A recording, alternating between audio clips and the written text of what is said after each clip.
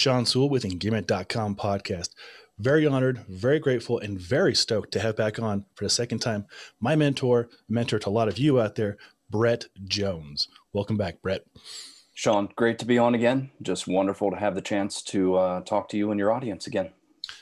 Well, we all appreciate that. The last episode was a bunch of wisdom. We covered a lot of great territory, and I had 4 pages of notes just from the last one. I have 2 pages of notes going into this one, and I'm sure I'll miss it. And our friend Sven will pick up the notes for us and help us out. Sven, congrats to you too, man. You're an awesome person. Absolutely. Well, wonderful. Just don't make him angry. Don't make the German angry. No. I don't know how you could. He's the nicest guy I've ever met, at least virtually. Just totally inside joke. And I know somewhere in Germany, there's a very large, strong guy laughing at the term Lufthansa. So that's a joke for Sven. So perfect. Well, he'll appreciate that. Oh, this is good. Well, brief recap. On the first episode, we went into Brett's history. Correct me if I'm wrong, but 19 years of teaching with Pavel. Is that correct as of this year? 18. 18. In 19, working with the kettlebell. Yes. So my old Yeller, the kettlebell from some of my Instagram videos, is turning 20 this year. So I received that kettlebell in late 2001. I got certified with Pavel in February of 2002, his second ever cert. And then I was invited to start teaching with him in April of 2003. Wow. So kind of, and I love to fast forward because saying 20 years sounds way better than 19, and saying 19 sounds better than 18, but those are the dates. Well, you're OG, like original certificate. You can say whatever you want to say. Which means that term is no longer cool, and they will come out with some other term for that. I'm sure they have, Brett. And if we don't know about it, they're all happy about that. That's great. So there's been quite a bit of evolution with teaching kettlebells and coaching and being a leader, director of education with Strong First. And what are some of your favorite progressions or adaptations? I know the revisions on the SFG manual are up in the 20s now, right? Yeah, I think we're on about the 33rd edition total. Wow. So it's been, Pavel. Did you see I'm sure you saw the Alex Honnold, the free solo? Oh yeah. Yeah, absolutely. Yeah. So good enough isn't. Mm-hmm. And that's kind of the mantra within progressing the curriculum. Good enough isn't. How can we do it better? How can we do it in fewer steps? What's the next progression? You're going to see some changes in the snatch progression coming up based off of some work that I've done with Tim Almond. Yes. And, we're always just seeking that little bit better path, that better cue, a tip, drill, or technique that can move us forward. Still teaching the same basic 6 at the level 1. We're not changing exercises. We are an inch wide, mile deep. Very much. Well, I'm excited about the new snatch. Doc Hartle mentioned that as well, and Sven did too. Yeah, I'd love to learn that new technique. And it's a testament to you guys always evolving and finding best practices and then teaching those best practices so us in the field can help other people be more effective and safer. Yes. So always the goal is to, and that's kind of the difference in being an instructor certification. And we're intent on doing better all the time for our instructors. And that's, like we just talked about, I've been teaching with Pavel for quite a few years, and that's always been the drive. And, the very early certifications, we would spend sometimes 4 to 6 hours on the first day just getting people's hips open enough to where they could swing and squat effectively. Yeah. And so that's, fast forward quite a few years. And now people come in, and it's rare to find somebody who can't squat pretty much rock bottom and hasn't achieved some sort of progression and that they're more prepared, more ready to take on the challenge. And so I'm going to give us and give Pavel a lot of credit within that category that, we had an influence. Yeah. Oh, it's wonderful. And I learned from you in 17, and I actually picked up my 36 kilo in honor of you at that cert, thanks to you. And Awesome. I love it. And it's always inspiring every certification we go to, and the revisions, the new coaching techniques, the professionalism. And if I'm pitching Strong First, I am pitching Strong First because I recommend to anybody out there who takes education and coaching seriously, not even if you're going to be a fitness professional, but just for your own best practices or for your family's best practices. It's the best school out there. Well, thank you. And it's wonderful not only to have you part of the community and part of our cadre, but to have the chance to speak about it in forums like this is always a great opportunity. And we're quiet professionals, but we're also not afraid to say we're pretty good at this. Refined. We've been doing this for a long time. Sure. Well, here's a deep question for you. We talked about in the last podcast your path, but what drew you to health, wellness, and fitness in the first place? So a couple of things. Number one, I had a great example from my father. At a certain point, my dad quit smoking, gained weight, and then decided that he was going to get fit. And part of that was getting up 4:45, 5 o'clock in the morning, going to the gym, running, lifting weights. Has a guy that he's a friend of his that he's been training with for the last 40 years, 40, 45 years. So, they've, and obviously that's morphed over the years. My dad's going to be 75, 76 this year. I think it's always funny that I can't pin down the exact year. I'm close, 75, 76.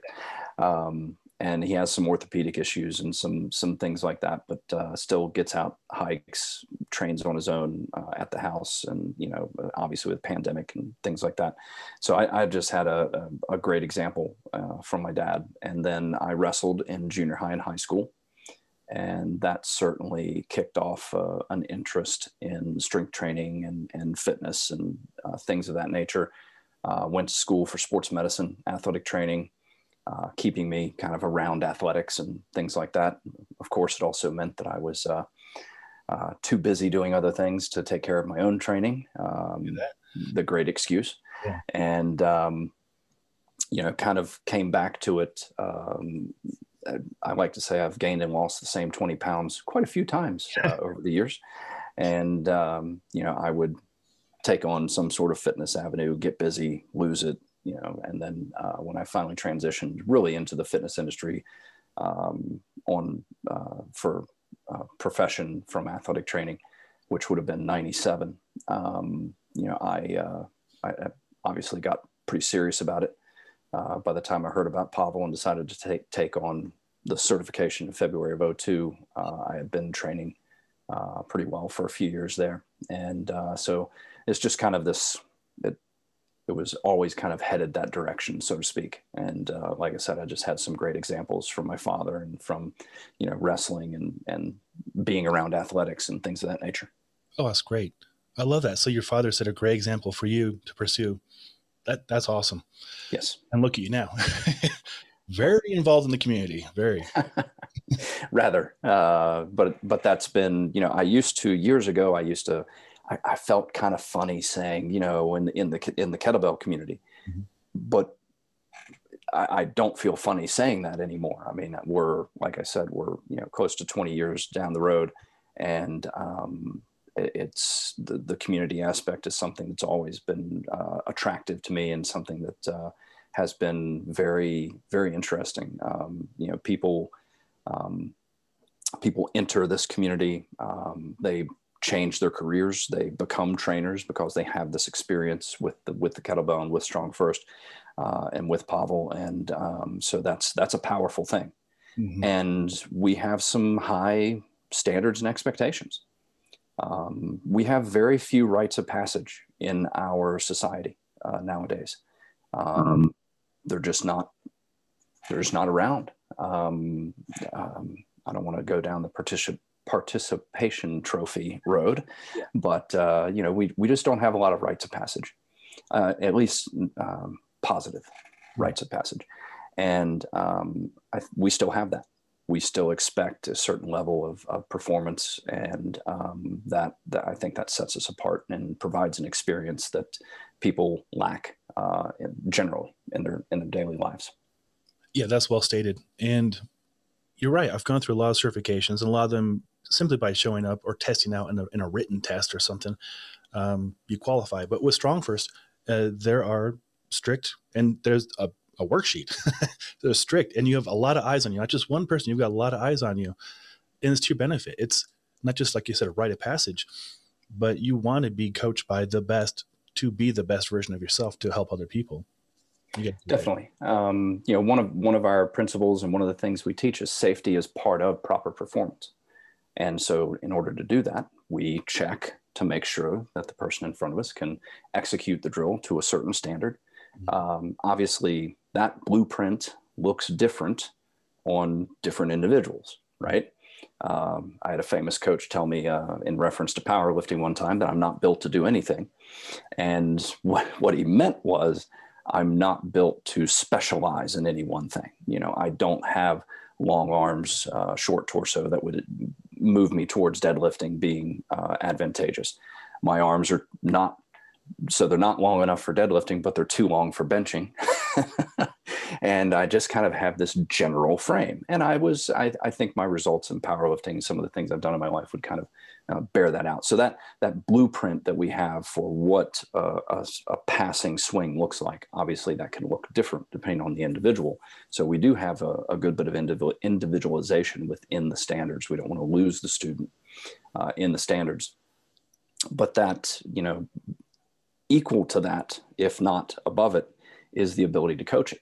And so over the course of the certification weekend, you're working with your team, you're working with your partners, and you're coaching, you're learning, you're getting your coach's eye to spot things. And that's quick side note.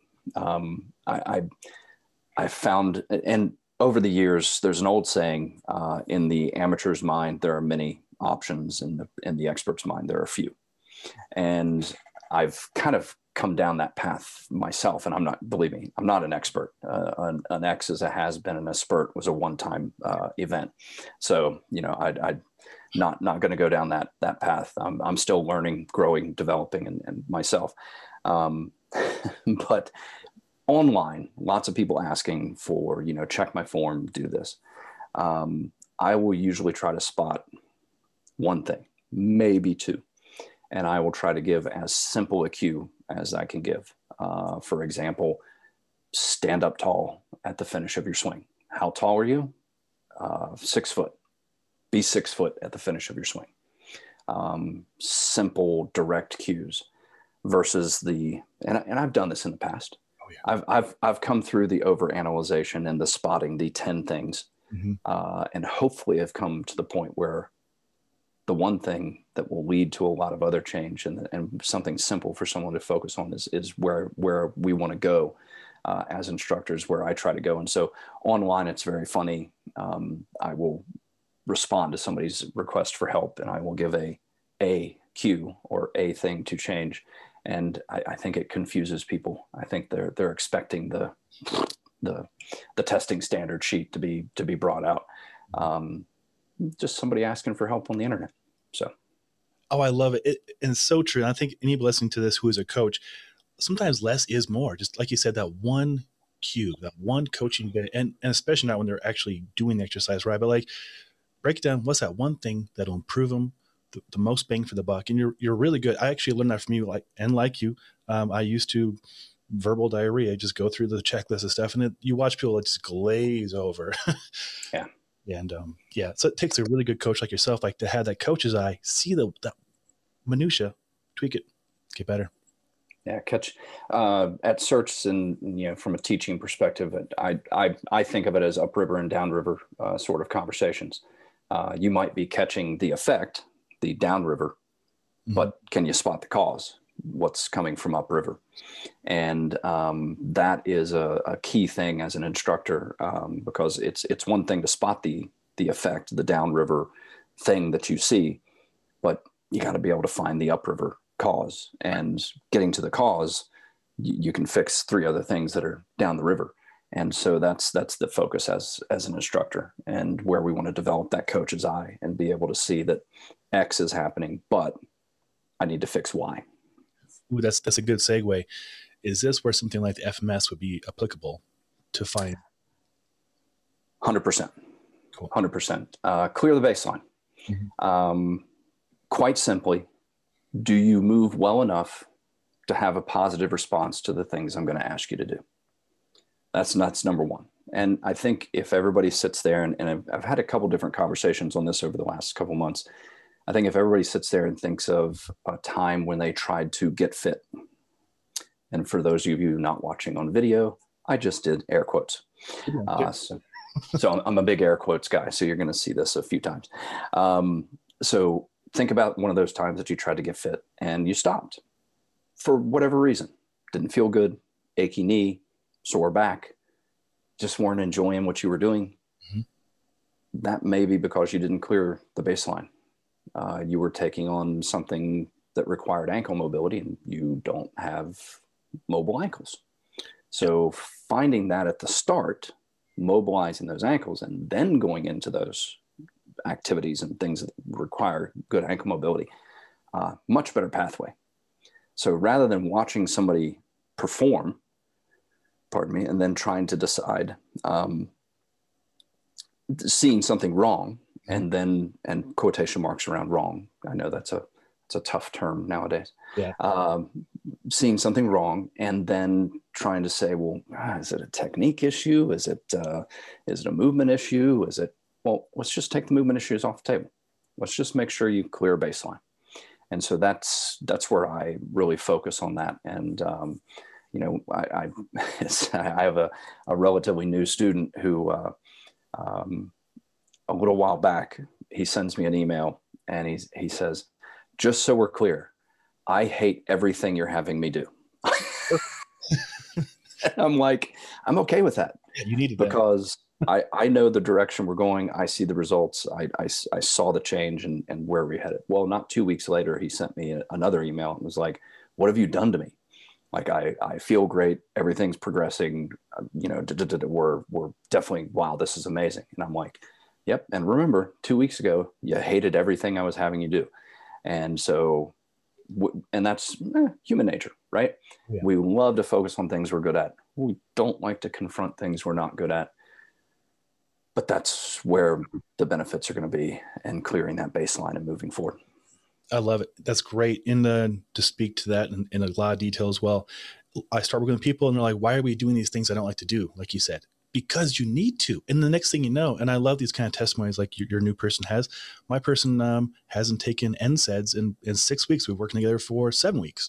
And I'm like, perfect. Movement first. Just move well, right? Good patterns. Awesome. Yeah. Yeah, definitely. Makes a huge difference. Yeah. And instead of assuming, check it. Mm-hmm. Pretty simple, I think. Yeah, same simple. That's how we get jobs doing this. This is great. And you touched on this a little bit too on great show, Chris and Mike's show. Fantastic podcast. Check it out. And you were on there. It was Breakthrough Secrets. Is that the name? Yes. Yeah. Yep. Yeah. Chris and Mike, great job with what you're doing over there. And in that, you brought up a really good topic of getting really good with a lighter weight. Because I know a lot of people want to keep progressing, but you brought up a really good point, and it made me think a lot about when I get injured, and I should have listened to his advice years ago, is the tissue adaptation takes longer than the strength adaptation because it's more neurological, right? Correct. Especially when we're starting into a new activity, new exercise, things of that nature, those neurological adaptations will outpace tissue adaptation. And I've experienced this several times over the last few years, right? Because I am not a garage kept single owner that was only driven to church. I have accumulated mileage on the chassis, most recently with cancer diagnosis and treatment, and coming up on a year actually since the end of treatment. We're past a year since diagnosis and coming up on a year since the end of treatment, and you keep collecting those anniversaries and knocking down those milestones. But in restarting And we may have talked about this on a previous podcast, and or somebody's heard me mention it before, but I lost over 40 pounds in the course of treatment. I really, the end of the 7 weeks of treatment and the upwards of 10 weeks after were rough. It was, I tend to minimize and say, oh yeah, it was a journey. It was rough. Yeah.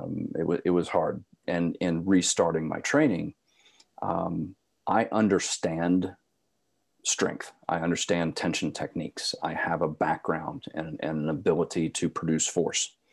And especially coming out of an experience like that, where I was very worn down, degraded, wasted away. I could neurologically, mentally, I could produce more force than I could handle. And so I really had to, and shout out to my wife, who knows this about me and said, don't lift more than this. And I listened and, rebuilt my strength over a period of time, to the point now where I'm almost back to pre-treatment strength levels, and feeling very good, and holding a steady weight, and all of those things. And so, yeah, it's kind of a well-established thing that the first 6 to 8 weeks of a strength training program, your adaptations are going to be primarily neurological. You're learning to coordinate the muscles better. You're firing better. You're able to, it's like learning how to drive a stick, right? You go from jerking back and forth and making everybody's neck sore in the car, to driving with some skill. I like to think I'm progressing towards being that Formula One driver, where you don't feel the gears shift, you just go faster, right? So there's no, you're not getting jerked when it's just, you just accelerate. That's kind of how I like to think of my strength training, is I'm training to be that Formula One driver with those really smooth transitions between gears.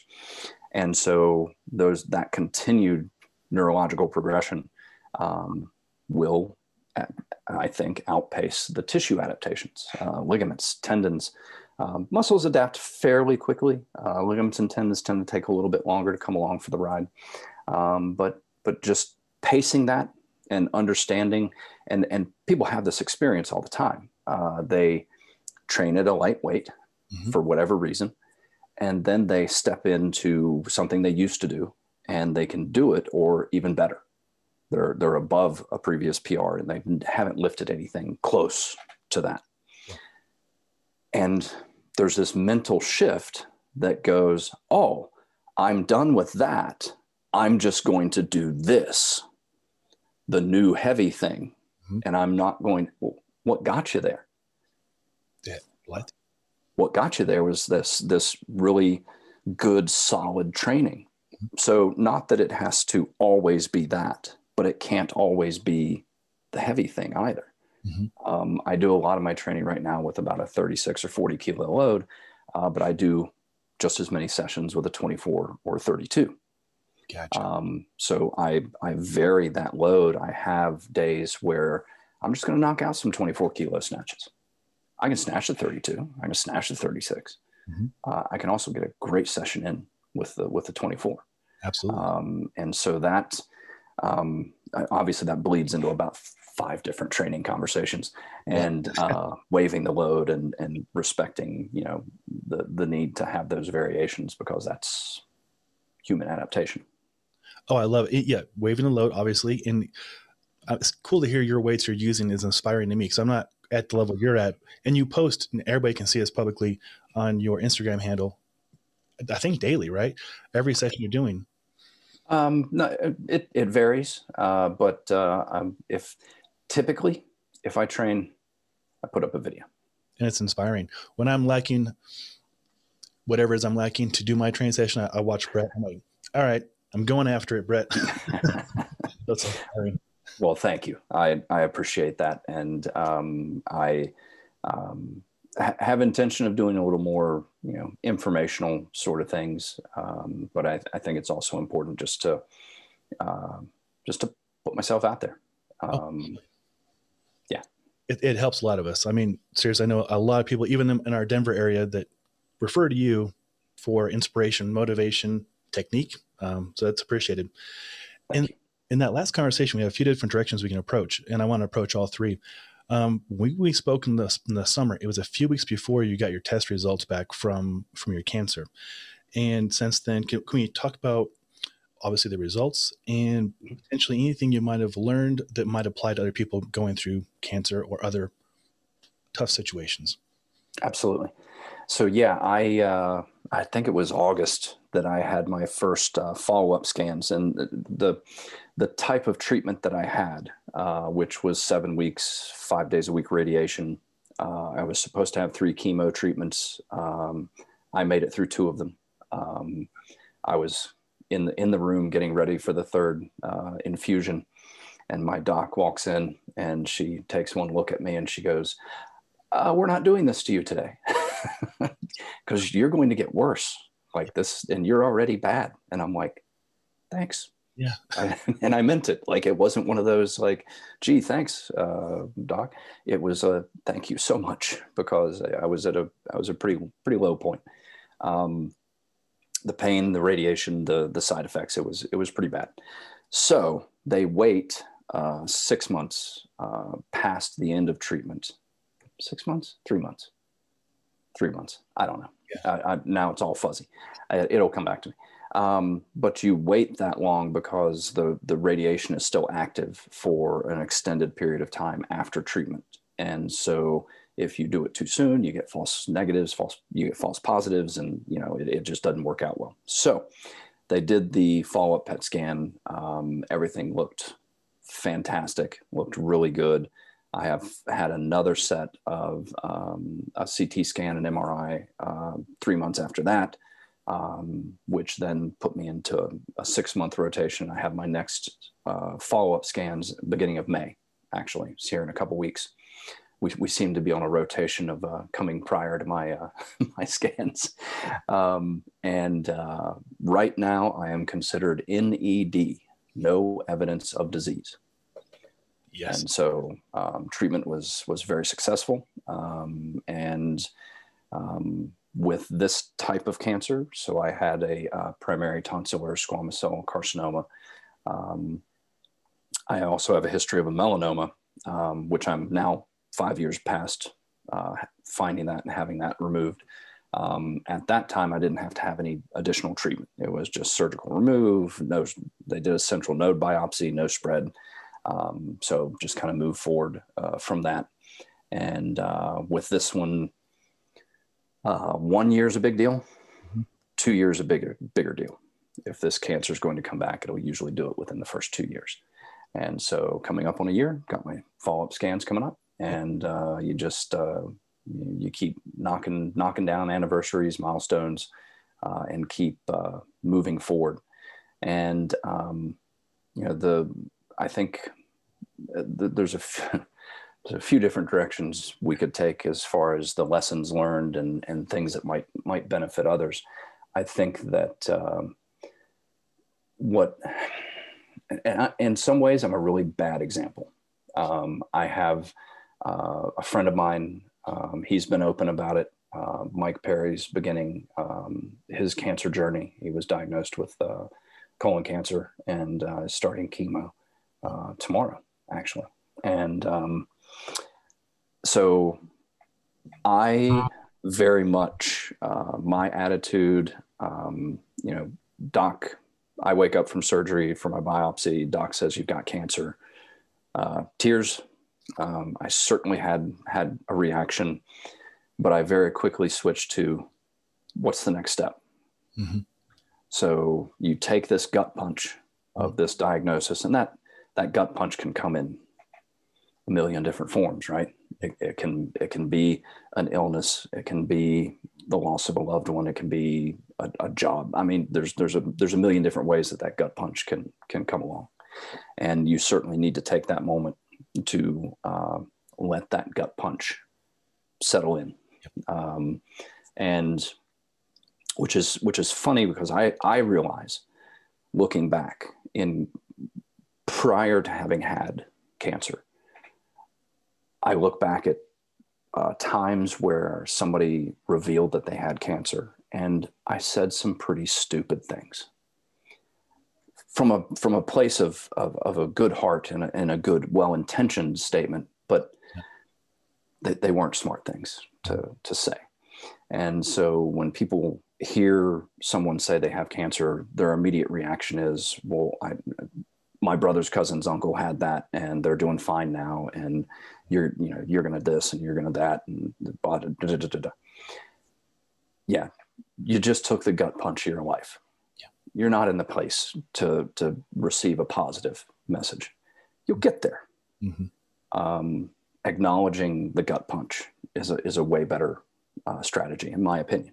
I would agree. Yeah. And so, moving forward, I pretty much make a pretty quick switch in my life to what's the next step.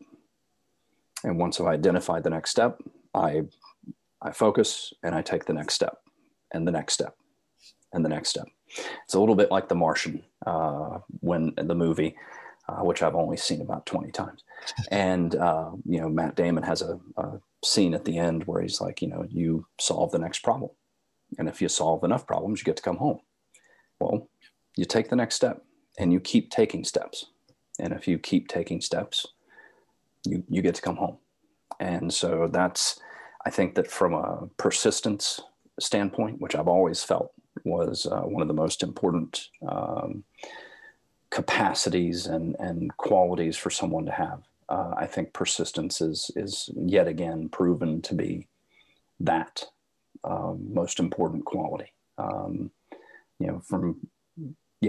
So I'll stop. That was very helpful. Thank you for being open about that. And you're right. I've been in the caretaker room. We talk about this on and off record, and you've been a very big support in my life as well. And I appreciate you for that.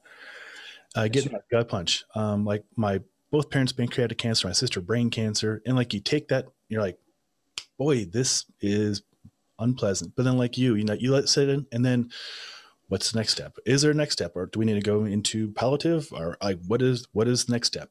And just keep moving forward.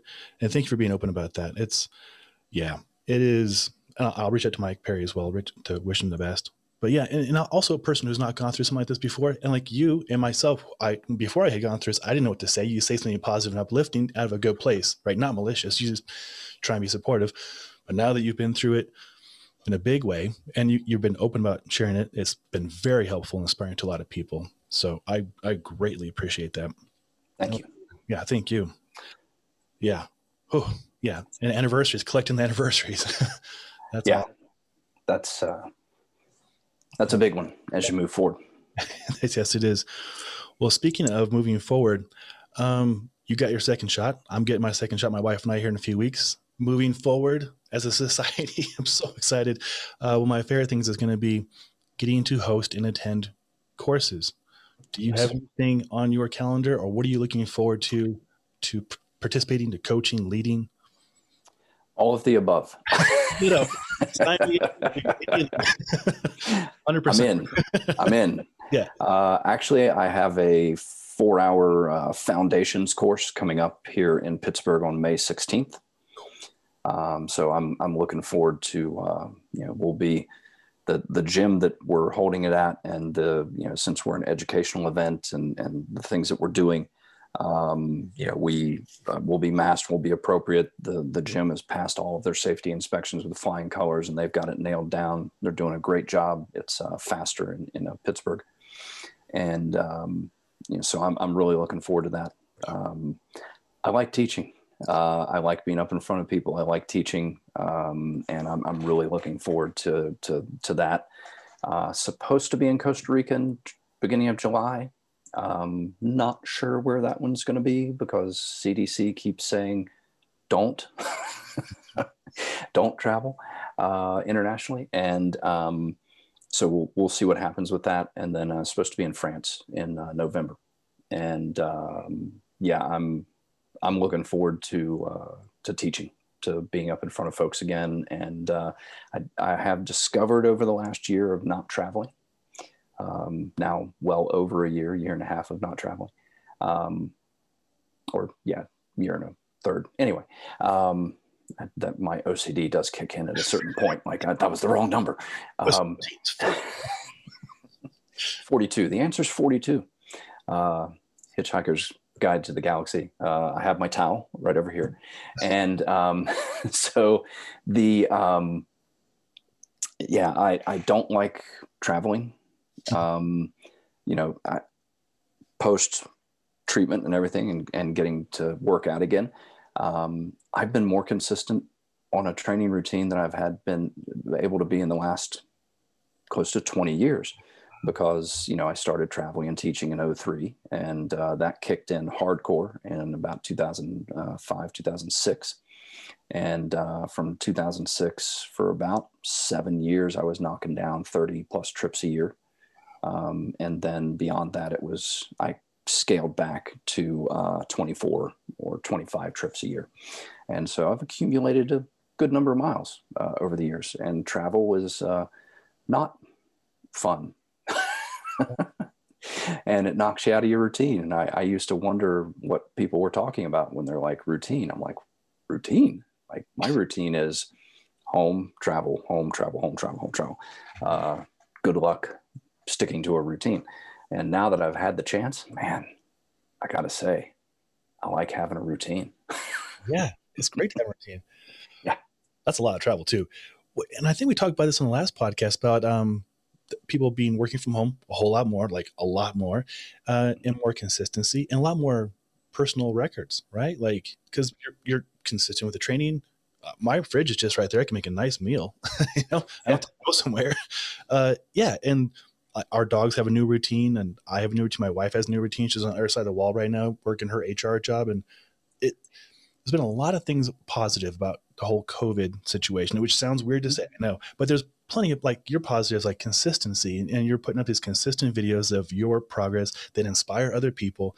And we're all making the most of this. And also this more virtual connection too. Like, doing this podcast has been a lifesaver for me personally. I get to talk to friends, I get to talk to mentors, and you get to share these messages that help people and help them feel like they belong to a bigger community, which I think we all want to feel part of a community.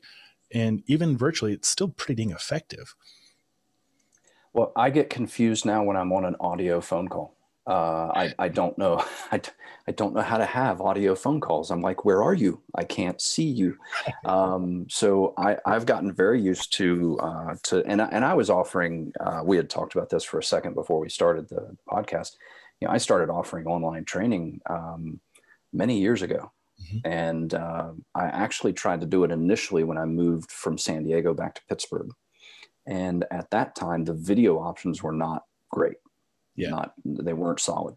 Fast forward a few years, video options became much better. And so my opportunity to coach and teach and cue and do things virtually took that jump forward with the technology.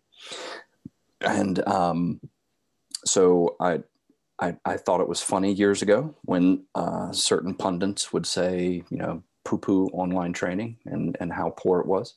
And then they were coming out with products on how to do online training within a couple months of the pandemic. And so, which kudos for making a quick pivot and getting some information out there. But yeah, I think the ability to connect, we are very visual. We are just being able to see the facial expressions, the intonations, things of that nature. So much of communication is nonverbal, and this helps fill in that gap. It doesn't fully fill it in. There is something different about being in person, obviously. But yeah, the virtual options are, to your point, have been lifesavers. Family connection. We're 16 months out of being able to see my father-in-law, who's going to be 95 this year. And we want to get up there and we want to see him, hence vaccination and things of that nature. But we've been able to do Zoom calls with him, and he just loves being able to see everybody, and it's just been great for him. I'm glad to hear that. It has been great. At first, it was kind of weird, but I'm learning to love it. At least half my business now is virtual, and it's cool because you've been doing this for a long time. It's newer to me. I only did it if a person was out of state or couldn't come to me in person, but now it offers up. You can serve anybody in the world And, with decent audio and video, not a whole big investment, got some lighting, you can present a really high quality service. The sky's the limit. I'm looking forward to continuing this for my business, at least, even when things open back up in a bigger way. I think people are going to expect it. I expect moving forward that what's going to happen is, and you can pin this to a gym or you can pin this to a personal training service. I expect that people are going to look at their schedule and they're going to go, I can make it in twice this week and I'm going to do one online. Yeah. Or that may flip the next week where I'll do two online and I can only make it in once. And people have realized that home is an option, that you can make this work, but yet group exercise has been one of the dominant trends in fitness for like the last 20 years, plus years, which means it's no longer a trend. It's a set thing, hopefully. But it's because of the interaction. It's because of that group nature. And we crave that. Not everybody wants personal training, but they want group interaction. And within a class setting, that becomes things like, Bob and Jane, where have you guys been? You've been loafing and not doing your training, and we were on vacation. But you get the back and forth, but that somebody was like, hey, they noticed Bob and Jane weren't there, and so that it's the Cheers effect, right? And you want to go where everybody knows your name, and there's a lot to that. Oh, I love it. Again, being part of a community, right? That's a huge element. Our motto at our gym, Existence Athletics, is education, adventure, community. And those are important to us, right? Education, doing things right. Adventure, we're very outdoor focused. And community, we're all in, again, it's group classes, but it's also group events. Before things were closed down, we would have, chili cook-offs, we'd have snowshoe trekking, hiking. I do the winter camping and split boarding, got the split board right there. Yeah, it just whatever it takes to get outside and have fun, right? That's our MO. And community, like your point. Yeah, definitely. Well, strength aerobics. Let's talk about this for a second. The term didn't make sense to me. Then I watch your videos. Can you speak a little bit about that? And is there something to look forward to from you? Yes and yes. I am putting together an ebook that covers strength aerobics. I'm actually fiddling with a different name for it. So we'll see where I end up on that. But if you talk to an exercise physiologist, they are going to balk at the idea of strength and aerobics being put together. Right. So there's some other concepts. There's a concept called general endurance and potential productivity that I think more accurately represent what you're getting out of a protocol like strength aerobics. And,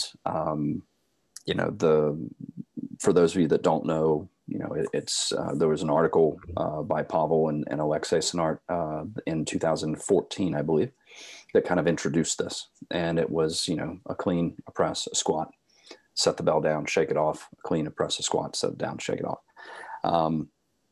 And so I've used this sort of protocol for quite a few years. And what happened after, in coming back into training after cancer treatment, was I realized pretty quickly that I actually needed to rebuild my strength in order to be ready for my ballistics. And it's easy to pick up the bell and start swinging. But again, producing power, tissues may not be ready for it. I'm able to overload certain areas. And so strength aerobics allowed me to build my general endurance and potential productivity to a pretty high degree. I'm knocking off some sessions now that I, prior to cancer treatment, when I used strength aerobics as an occasional thing, I would kind of limit myself to about 30 sets, and I would do either an on-the-minute sort of strategy, or I wasn't really embracing everything that I think it can provide. What I started to do as I got back into my training was I started to, I did what I could. My first session, and this is going to sound like I'm, braggadocious and whatnot, but I started back at the 24 kilo.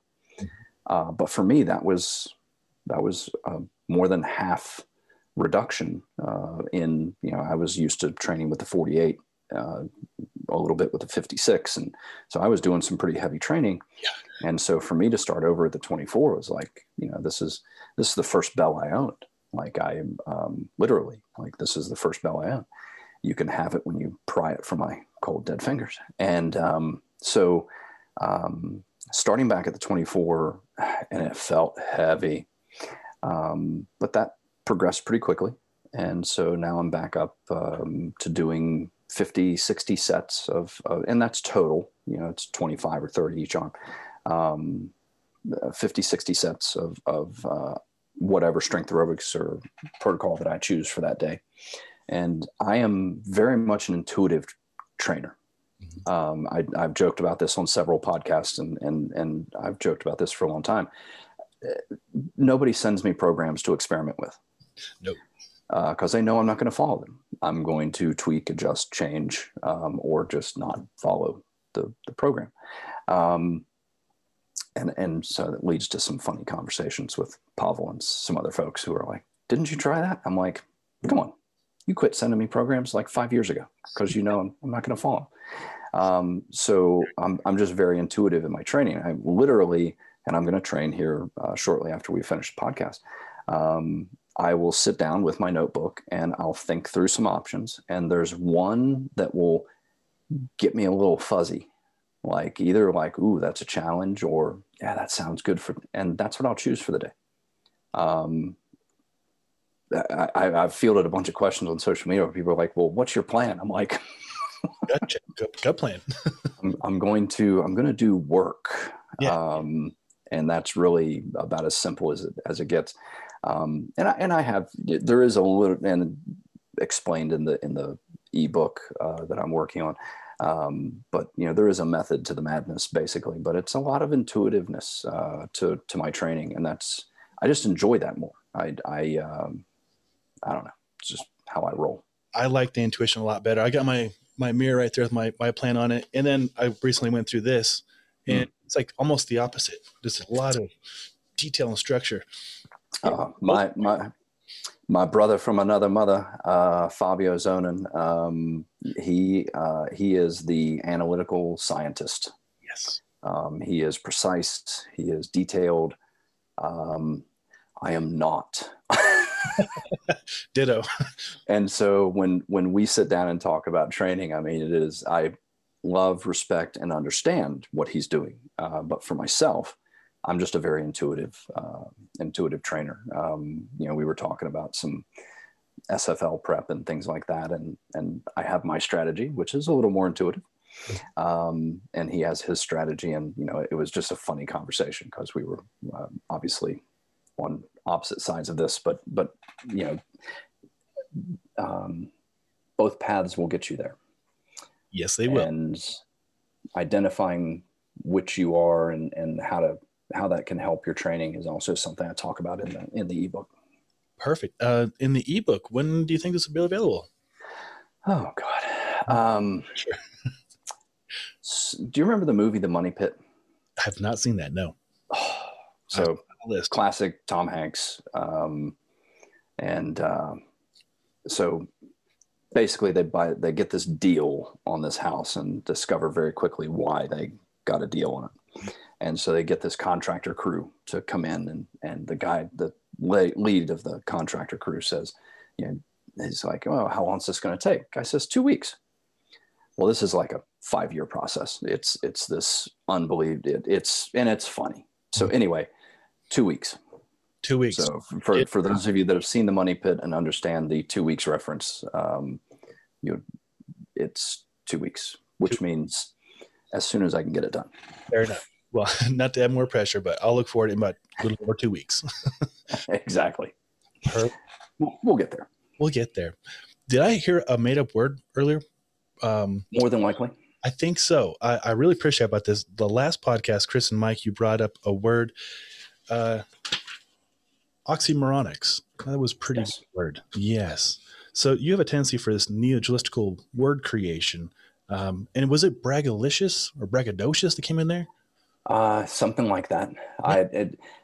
I don't even remember half the stuff that I make up. So, and that's it. It's a problem when you're filming because you'll do, well, let's run that again. And I'm like, well, it's coming out different.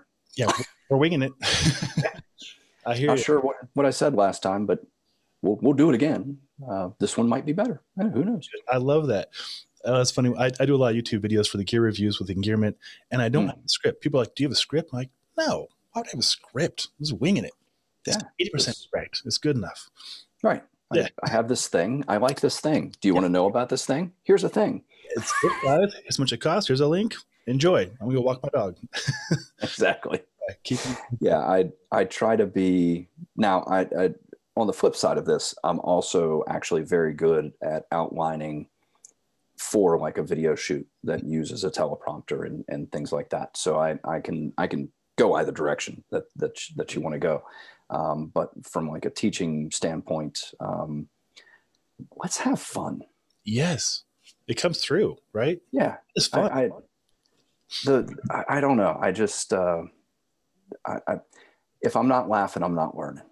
Mm-hmm. So, certainly I suffer through some continuing ed for like my athletic training cert and things like that. And I'm always, I don't judge people, but boy, I judge presenters. And so, I'm always, engage me, like make me laugh, get me involved, even if it's virtual.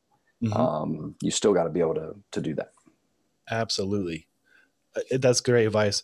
And one of my tools to entertain people is my wife will often demonstrate for the group classes like this afternoon, and she'll come in here and there's some banter. The dogs show up and making it fun, because why not? Why not make it fun? It can still be educational, helpful, and serve their needs.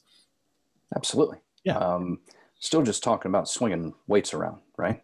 Oh yeah. Like in the end, we're still just, I had a baseball coach on the MLB level who said, I'm pretty sure today we're going to throw a ball, we're going to catch a ball, and we're going to try to hit a ball. So let's go do that. Yeah. I love it. It's like classic John Madden. I think whoever puts the most points on the board is going to win the game.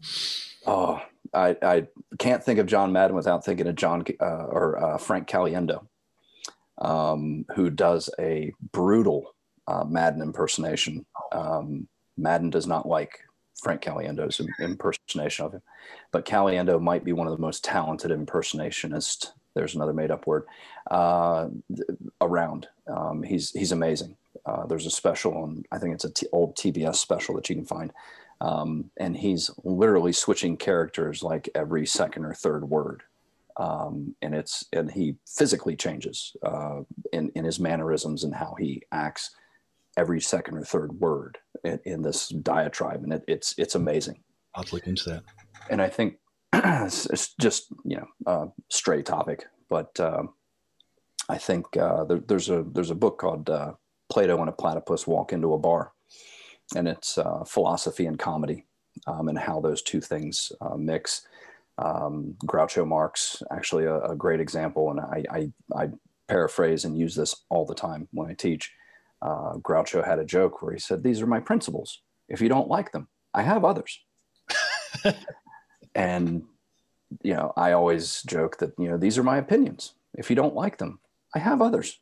Yeah. I get that. That's so that kind of philosophy comedy sort of blend. And I think from a presentation standpoint, studying comedy, studying comedians, very valuable. For timing, intonation, humor is a funny thing. There are, and we all have met them, and we have them in our families, people who think they're funny and they're not. Yeah. So if you're going to try to use humor as a teacher, as a presenter, make sure you're actually funny. Yeah. Practice your yeah. Before you do that. That's good advice. You've given me a lot of neologistical awesome words. I have one that you might enjoy, and feel free to use it as much as you want to. Froke, as in past tense of freak out. You froke out last night. I'm in. Yeah, it makes sense to me. I've been saying for like 2 decades. I'm in. I have froke many times before. Heck yeah. It's going to happen again. Or I guess that would be froked. You froked out. Froked out. Yeah. Oh, you give me 5 at least, maybe more in the conversation. So I owe you at least 1. Oh, that's good stuff. Well, this is great. I look forward to your book in 2 weeks to 5 years. Correct. Strength. And then your class in May, I will put a link to that. That is a fundamentals course, 2 strong course. We're calling it Foundations. Foundations. Gotcha. Is it a 1 day or 2 day? It's a 1 day. It's a kind of like a small little buffet of what we do within Strong First. So you're going to get a little body weight, a little barbell, a little kettlebell. Oh. And you're going to get just kind of a little sampling, and but yet still very transferable skills and things that will enhance anybody's practice. But it gives you that opportunity to come in, sample a little bit, take away some knowledge that you can apply in various areas, and then come back for more. Oh, and they will. I've been through each of the SFB, SFL, and SFG, and they're all very applicable. And it's so cool you guys are combining the simple or a bit of them in that 1 day course. That's really a good idea. Yeah. Fabio. Gotta throw him a little plug there. He's the guy that kind of said, we should do this. I was like, brilliant. Let's do it. Exactly. Oh, that's awesome. I'll put a link to that below. And where can people find you, Brett? Strongfirst.com. What is my Insta? Brett Jones SFG, I think is the, I don't even know. Just Brett Jones on Facebook, or Applied Strength on Facebook. And I have a Twitter account. I don't use it. I should probably change that. Yeah. I know I have one, but I don't know. I feel like tweeting, I would have to come up with something meaningful to say on a regular basis. And that just feels weird. Like I'm trying to pontificate on a regular basis. And I don't have many pontifications that would be beyond do the work, take the next step. Like they'd be pretty short tweets. You know what? You're really good at the short answer. I love your replies on social media. It's excellent. It's like 1 word answer. It's like, and this is a very good concept. I hope everybody grasps. My uncle says, I would have written you a shorter letter, but I didn't have time. Right? Yeah. So exactly. Simple, right to the point, nothing more needed. And then, yeah. I'm going to have to look it up, but there was a couple of the classic authors who were pontificating on the idea of simplicity and reducing. And so one of them had put out there, simplify. And the other author came back with, 1 simplify would have sufficed. Touche. Exactly. So I think that, and this in reference to putting a project out there, like an ebook or something like that, which I've threatened to do for many years and never pulled the trigger on. There are times where I feel like I can say something in such a short manner that it's not worth putting down into a project like this. A, I have to get over that, and B, yes, you can pull that and expand it a bit. And so I think that if I recognize that for myself from a work and productivity standpoint, and there's probably people listening who have hesitated on various projects because they feel like it's not worthwhile, or they can't pull it out into something. Oh, sure. Give it a try. Exactly. And I can attest to this too. I have a book right there I wrote, and it's not the best book, but it's the only book on splitboarding, and number 1. There you go. Yeah. And like it was an ebook, and has a lot of YouTube videos and links to go other places, and it's fun, but it's not the world's best book. But again, just get it done. Just start, get it done. I know a lot of great people have great ideas, and they just keep punting the ball further and further down the field and never start. But you also write great articles too. Like you have an abundance of amazing stuff out there. It's funny, and this will again sound perhaps braggadocious, but there are a lot of times when I answer a question on social media that I just link to an article that I've written on. Why not? Yeah. Because we talked about that. Here it is. And I think that and this is something I battle from a social media standpoint, from a productivity standpoint. And I've already said it, so it's hard to say it again. Yeah. But everybody didn't hear it the first time. And there's somebody that's new to this who needs to hear that for the first time. Mm-hmm. And so that willingness to, at a certain point, be repetitive, but at another point, just provide the information that people need, is something that I'm still working on as a professional. Well, it's very humble of you to say that. But there's a big takeaway, though, is you can create content that's evergreen, right? You can repurpose it and reuse it because it was so good and it's so effective. You can just link to it. Yeah. Working on it. Yeah, I know. Me too. Every day I create new content. I'm like, I think I did that 3 years ago. Why do I? But, things get better. Techniques get better. Exactly. Yeah. Oh, Brett, this has been an absolute blast. You've given me over an hour of your time. Is there anything you want to leave the listeners and viewers with? Actually, you made me think of something. Stephen Pressfield, who is a fantastic author. If you've never read any of Pressfield's books, he tended to write more historical narratives. So he has a book called Gates of Fire, which is about the Battle of the 300, the Battle of Thermopylae. So if you want to step away from the graphic novel version and read we'll say truer historical narrative on that fantastic book, Tides of War, about the Peloponnesian War, books on the Afghan campaign, lots of great books. But he also has a book called The Art of the War of Art. Oh. And it's about creativity and work, and so that's a good one. You made me think of that I need to go back and take a peek at. Things to leave people with: have fun, take the next step, do work. I love it. Have fun, take the next step, and do work. That's great. I love it. Last it was you live till you die from your grandmother. Yes. That's also still a profound one that knocks around in my brain quite a bit. Mm-hmm. Well, Brett, it is always a joy. You have a lot of wisdom and you improve a lot of people's lives. So thank you for all that you do. We all appreciate it.